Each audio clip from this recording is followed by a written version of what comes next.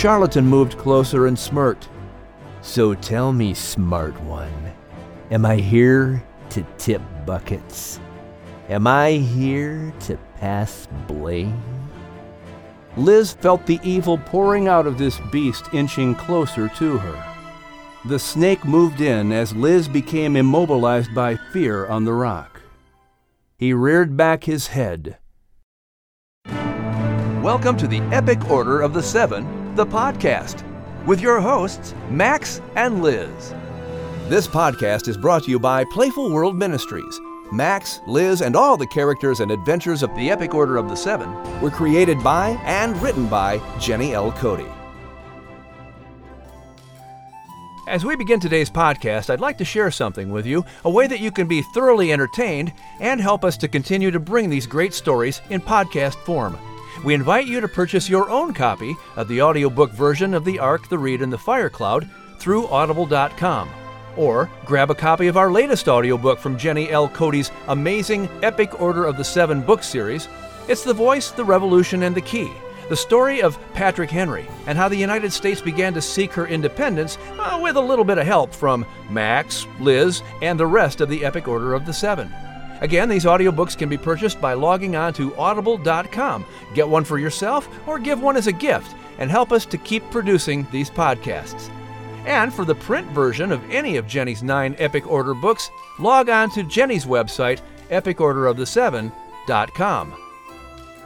On today's episode, we'll hear from Chapter 63 of The Ark, the Reed, and the Fire Cloud.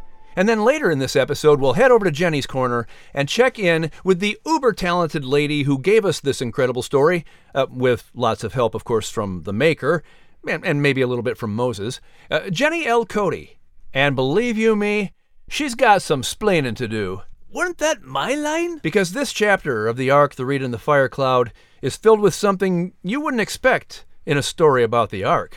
Monsieur? The story about, as our author friend Doug Peterson calls it, the largest lifeboat ever created. Lad? The Ark, built by the only righteous man the Maker could find. Bonjour, Monsieur Denis. Which, of course, was Noah, because the Maker had a plan. Hey! But I'm getting ahead of myself. A wee bit, laddie. Right, because now it's time to introduce our host. Actually, it was time to do that at least a minute ago. Yeah, here's Max and Liz. Oh, is it our turn already? Yeah, sorry about that.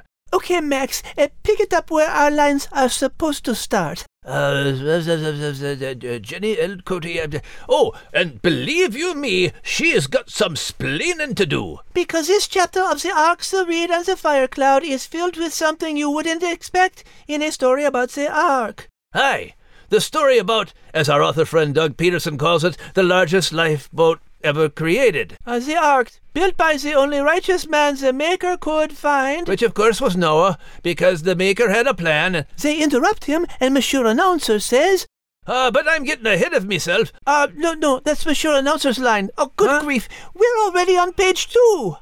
We are? We. Oh, this is nonsense, then. Who wrote this drivel anyway? Obviously not Miss Jenny. That's for sure, because proving what a great creative writer she is, Miss Jenny has added an element back into the story that, believe me, I know first paw just how ugly this element is. It is chilling. Aye, more awful than this script. You see, before we add this awful ingredient, I feel compelled to remind you that we serve a wonderful Maker, God, who loves you more than can be measured, who only has your very best interest in mind, whose Son Jesus loves you enough to pay for all your sins, and my sins, and everybody's sins. He did it by dying on the cross, but then he rose up from death to bring us life that lasts forever. And so Jesus overcame death and sin and all the troubles of the world, no? But he also told us that, we're gonna have troubles in this world. And often those troubles come about because there is evil in this world too. There is someone who doesn't want you to believe in our loving Maker. And he'll lie and cheat and steal and do everything he can to get you to rely on yourself instead of on the Maker. I started doing that very thing on the Ark, thinking I were all that. Oui, and now in today's chapter, I have to look that evil one right in the face. Monsieur? Chapter 63. The Original Imposter. Kate and Al sat on top of Peter and Pearl, watching the parade of animals.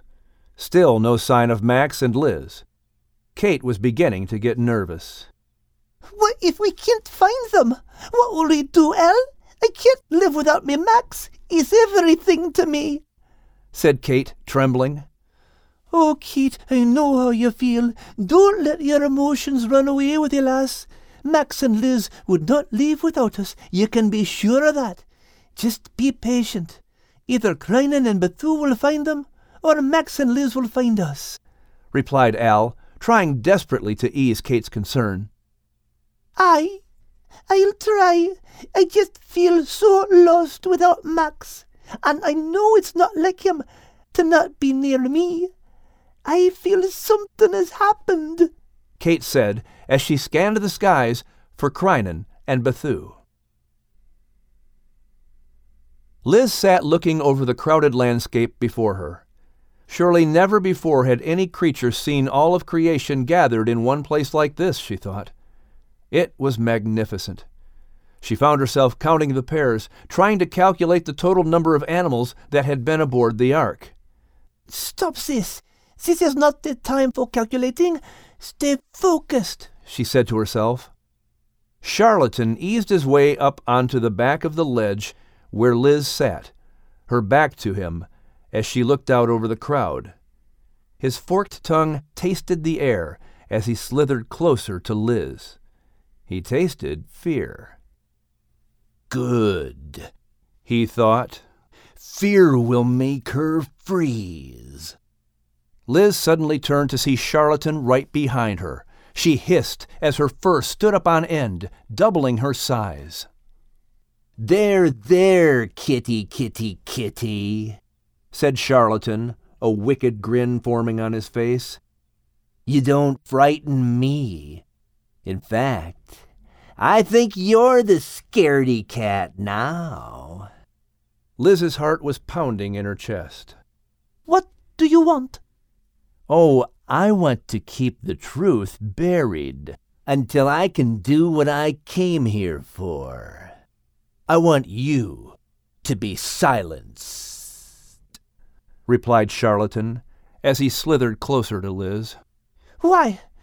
What is it that you don't want me saying, Charlatan, or should I say, evil one? Asked Liz, trying her best to appear calm.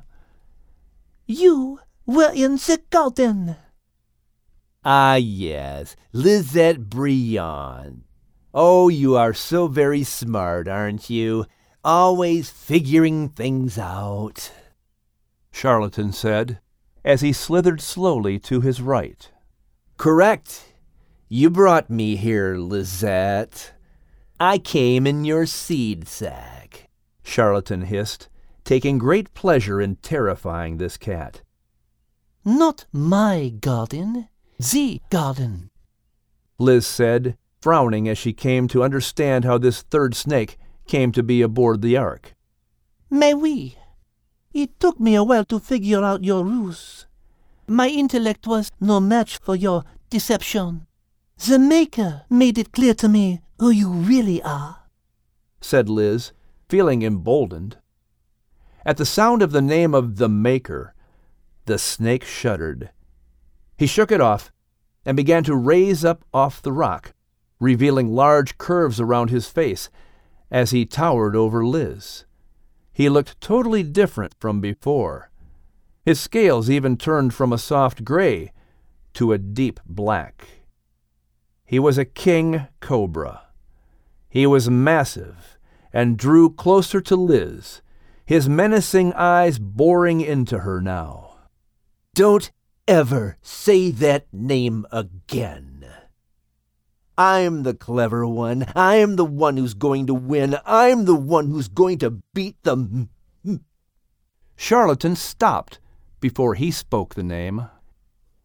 He gathered his composure and calmed down before he continued.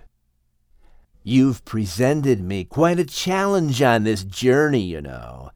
You stayed one step ahead of me many times. Yes, I was the one who took the objects to stir up turmoil and mistrust in the Ark. I was the one who made the grain sack fall near Max so I could save him. Ah, yes, good times. Max really trusted me after that little trick, the snake said, smiling as he remembered all he had done aboard the Ark. Liz's chest heaved up and down. Her heart raced, and her breaths came faster with each revelation confessed by the snake, who drew closer to her. He was enjoying this, telling her all he did. He was bragging about it. He was full of himself, full of pride. She grew angry, yet it all made sense now. All the strange happenings in the Ark were a result of Charlatans' influence. Liz felt a sense of resolve as she realized her instincts had been right.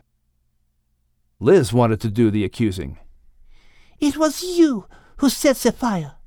It was you who tipped the buckets and got the humans fighting. It was you who tried to kill Noah and Max. It was you who destroyed Noah's record of this journey. You made us believe the wolves were behind all this. Charlatan moved closer and smirked.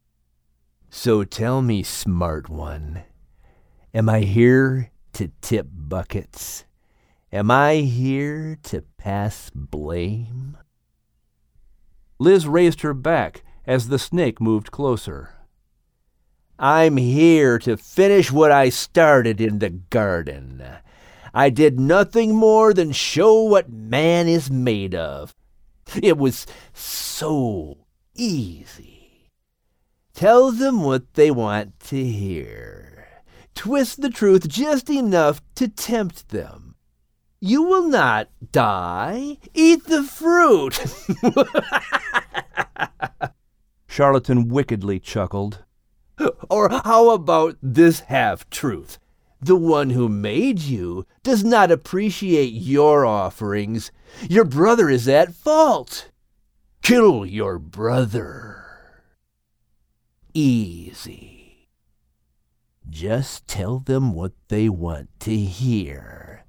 Then sit back and watch. It only took 10 generations for them to self-destruct. Only 10 generations! I knew he would get angry and regret having made them. I knew he would destroy what he had created. Charlatan hissed with delight. He did not destroy them all, Liz said defiantly. Correct, oh smart one. I have a job to finish, said Charlatan threateningly. Liz felt the evil pouring out of this beast inching closer to her. The snake moved in as Liz became immobilized by fear on the rock. He reared back his head and struck.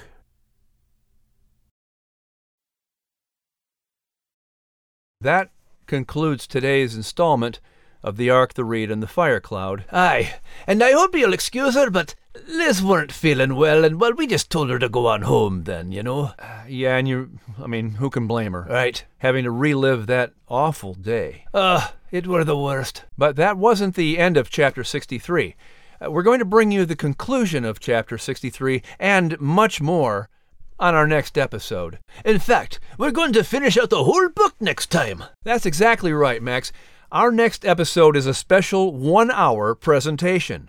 We'll be bringing you the final 3 chapters of this incredible audiobook. Aye, because it's just too intense to break it up then. You need to hear it all in one shot.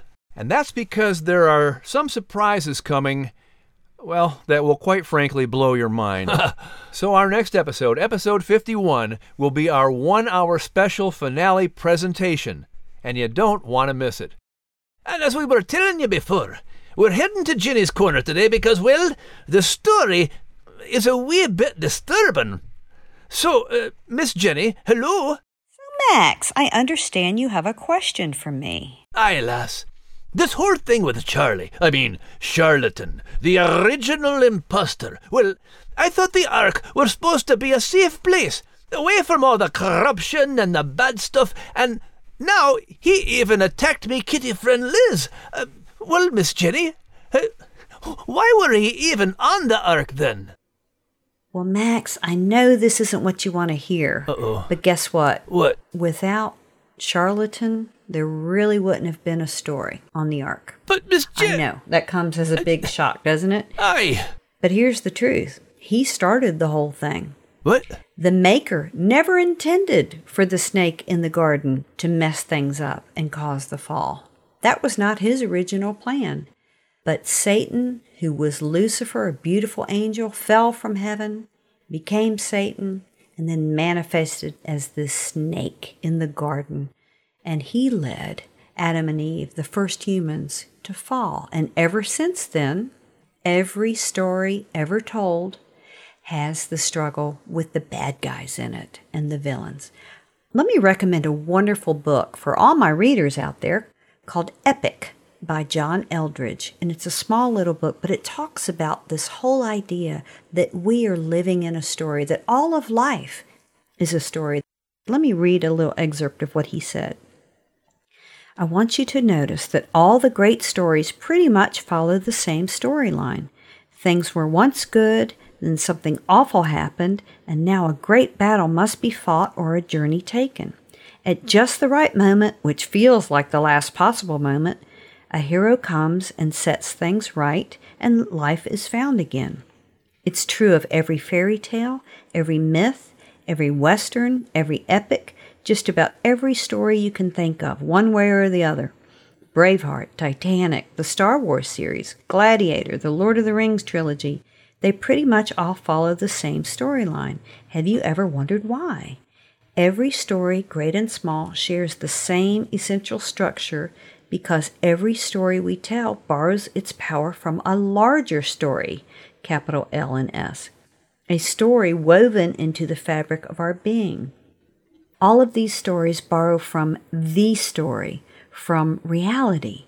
We hear echoes of it through our lives, some secret written on our hearts, a great battle to fight and someone to fight for us, an adventure, something that requires everything we have, something to be shared with those we love and need.